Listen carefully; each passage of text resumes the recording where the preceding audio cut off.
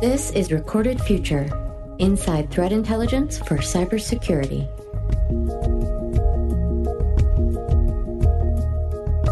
Hello, everyone, and thanks for joining us. I'm Dave Bittner from the Cyberwire. This is Episode 8 of the Recorded Future podcast.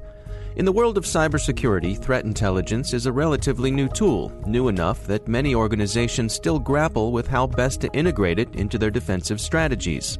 But beyond the corporate world, the military has given threat intelligence a vital role for millennia. So it makes sense to ask, what lessons can businesses take from military tradecraft and organizing principles that have been tried and tested? Our guest today is Alexi Phillipson, a former US Naval Officer and now a customer success consultant at Recorded Future. Alexi served in counter-terrorism analytical roles, and his postings included the aircraft carrier USS Dwight D. Eisenhower and US Naval Forces Central Command. Stay with us.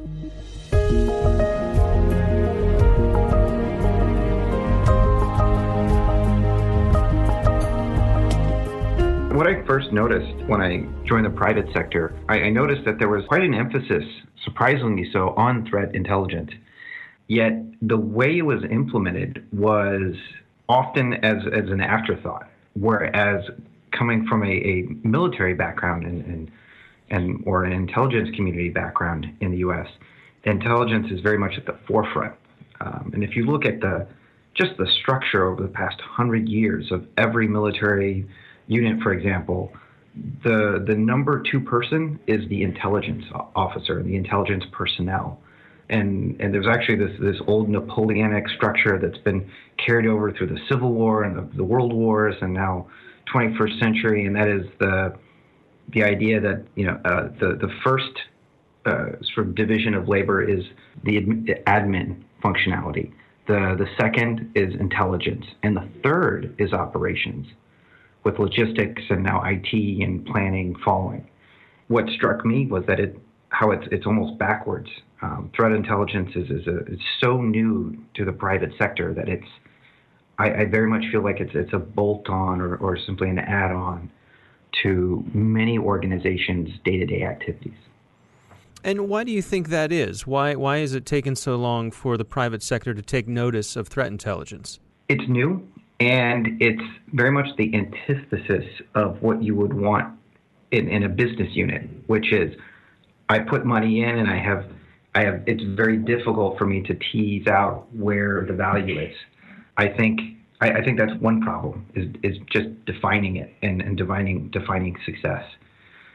The second is intelligence is amongst intelligence professionals, it's considered an art form.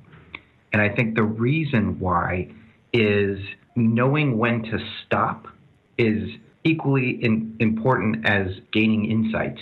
It moves from why it's an art, or maybe perhaps comparing science and engineering.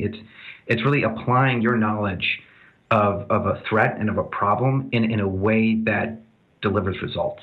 And that's something that consumes in the military and in the larger intelligence community that consumes day-to-day operations is achieving that. So is it a matter of having the resources to take something like this on? Absolutely. Resources is a must. And not all organizations, especially your smaller organizations, are going to be able to implement an intelligence program the way Fortune 100 financial institutions or other sectors, automotive and some of these larger software companies obviously have far more resources to bring to bear. But even amongst some of these larger organizations with a lot of money, a lot of time, great people, the process, the way they've implemented threat intelligence does not sort of reflect an urgency and an importance the way it does in the government and especially in the military units. I feel like some of the lessons learned in the military have been learned over such a long period of time. They've forgotten why they do it and why it's so important. And it's just common knowledge, common sense that everyone has their own organic sort of intelligence personnel to help them out. That is, to me, one of the most stark contrasting points between the public and private sector. I served on an aircraft carrier, and I think that is the perfect example to show the difference. An aircraft carrier is actually an amalgam of several different organizations. You have the ship itself, You have the admiral and his or her staff. There are aircraft. Those belong to a completely separate organization, all reporting to the admiral. Every single individual unit has their own intelligence personnel. They work together, they collaborate. You may have 10, 12 squadrons of aircraft of different types, different functions. They don't trust each other to all share intelligence resources. They have their own person creating intelligence so that the decision maker can make an informed decision. And that's something I rarely see in the private sector, where there's this one intel organization and they serve everyone's needs, whether that be day-to-day or a quarterly review. And so that's something that I would feel is one of the major sort of differences. So help me understand that from a leadership point of view. Again, using your analogy with an aircraft carrier, does that mean that admiral on board gets a bunch of different opinions, a bunch of different views on the spectrum of threats that might require his or her attention? Absolutely. And much like an aircraft carrier, a business has different business verticals, and an admiral has different threats. There are air battles, there are surface battles, and there are subsurface battles. And in more and more, electronic warfare and cybersecurity are becoming sort of another dimension. And depending on where that ship and its assets are on a given day, a submarine might be a bigger threat than an enemy aircraft, or vice versa. Each of the organic intelligence units are feeding information and decisions up to essentially provide what is called decision superiority. And that's just a fancy word for given the context of what's happening for a given day, that admiral is going to need to make a decision. And he or she is able to choose what intelligence to focus on and refocus his or her organic assets, send a helicopter or a plane to go get more intelligence and bring it back to the ship, or task and ask somebody in sort of the national intelligence construct to say, you know what, I really need this, and have folks on the ship get that on his or her behalf. And so what are some of the lessons that transfer from your experience in the military? What kinds of lessons can be transferred to the private sector in terms of dialing in the amount of threat intelligence? It's a great question. I think the foremost is forcing leaders to come up with clear business objectives to drive day-to-day activity, to drive procurement, budgets, but also drive the information security program so that it's not sort of a separate add-on component to an organization, and to ensure that business units understand the importance of this security and start demanding their own threat intelligence, demanding their own sort of organic assets, if you will, because only then can someone say, look, our business vertical or our vertical within our organization is bringing in this much revenue, but our attack surface is extraordinary. If we are critically damaged or our data is breached, it'll have this kind of effect on the company. And I think once leaders establish that kind of threat intelligence culture and the business verticals start adopting that, you'll see a more organic, more natural ebb and flow of information and resources that reflect the priority of a company for a given year. So I think that's one lesson, which is essentially spreading threat intelligence throughout an organization.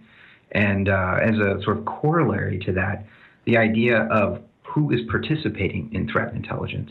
Should a plane take off from an aircraft carrier and fly 500 miles away and see a threat, when they come back, or even while they're in the air, they're going to report that. That's intelligence. And I think there's this notion that threat intelligence is only, there's one team doing that. There's one team collecting the information. There's one team disseminating that information. And I think that needs to change in the culture of many information security programs. Everyone's involved in threat intelligence. It's everyone's job. Second, I think it's important for organizations to understand the difference between the tactical and operational and strategic intelligence. And this is where I see some threat intel teams get hammered with not only collecting data day to day to help articulate for some future quarterly report what the threat atmosphere looks like for a given company, but they're also tasked with defending the company day to day. And I feel like that is a big mistake. From the point of view of the boardroom, convincing the board of directors that this is a worthwhile investment, that, not only are we going to bolt on threat intelligence as an add-on, but we need to have it throughout the organization. And in fact, we don't need just one source of threat intelligence for the whole company. We need specific customized sources of threat intelligence for the different divisions of the company. What's the value proposition that you make to your board? That's a great point. It is difficult to measure this value. From a government perspective, they're able to spend this money at all levels and throughout the organization, and the taxpayer just foots the bill. The boardroom is going to be less likely to foot that bill. And this is where you go back to culture. That CIO or CISO has to work very closely with each of the other business units in a unique way to come up with a framework to measure that. And there are some thought leaders on this topic out there on how to quantify risk, because that's what it boils down to. And this is really a conversation about risk. Resources need to be set aside and sort of evaluating, okay, well, what is it that our company does? What is critical to our future? And then how do we manage risk associated with that? And I think that, basically bringing in the sort of actuary function and bringing that into the fold as part of the roles and responsibilities of the CIO and of the whole C-suite in general. That needs to happen. It is happening. I do see people talking about it, but when I sort of parachuted in from the military and into the private sector, that was one of the things I did not see enough of that conversation. And one of the hardest things about intelligence is it's not a cut and dry function. And if you're never exploring, you will consistently fail. You will consistently hit a diminishing returns. And I think that's something that's often misunderstood about threat intelligence. If your team is only fighting fires and only building sort of what we used to call feed the beast slide decks and reports, and they're not threat hunting or trying to push that envelope, the return on your investment will be significantly less. Because ultimately, threat intelligence is a function that replaces complete knowledge.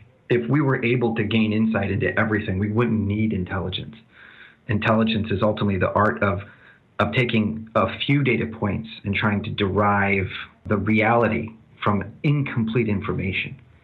And that's where the art comes from. And so the notion of time and the notion of planned and unplanned analysis and how important that is, I feel that is important when considering how to implement an information security program, and then more importantly, how to consume and generate threat intelligence. I think sometimes, particularly in technical fields, and with threat intelligence, we talk so much about the transition from information into intelligence. And I think particularly in technical fields, people tend to overlook or discount the importance of creativity. Technical people sometimes even will say, "Oh, I'm not a creative person. I'm a techie." But I think you can't underestimate. It's really important to value the creativity of the people who are making sense of these things. Absolutely. That's a great point. It goes back to the notion of what threat intelligence is, which is doing something totally irrational, which is take only a few data points and try to extract something more and tease more out of that. And you can't do that if you're not creative. Our thanks to Alexi Phillipson for joining us. Remember, you can also find more intelligence analysis at recordedfuture.com/blog. We've got a save the date notice for you. Our Fund 2017 is October 4th and 5th in Washington, D.C. at the Newseum. That's the Recorded Future Users Network Conference. We'll have more info as we get closer to the event, but for now, hold October 4th and 5th on your calendar. You're not going to want to miss it. We hope you've enjoyed the show and that you'll subscribe and help spread the word among your colleagues and online. The Recorded Future podcast team includes coordinating producer Amanda McKeown, executive producer Greg Barrett. The show is produced by Pratt Street Media with editor John Petrick, executive producer Peter Kilpie, and I'm Dave Bittner. Thanks for listening.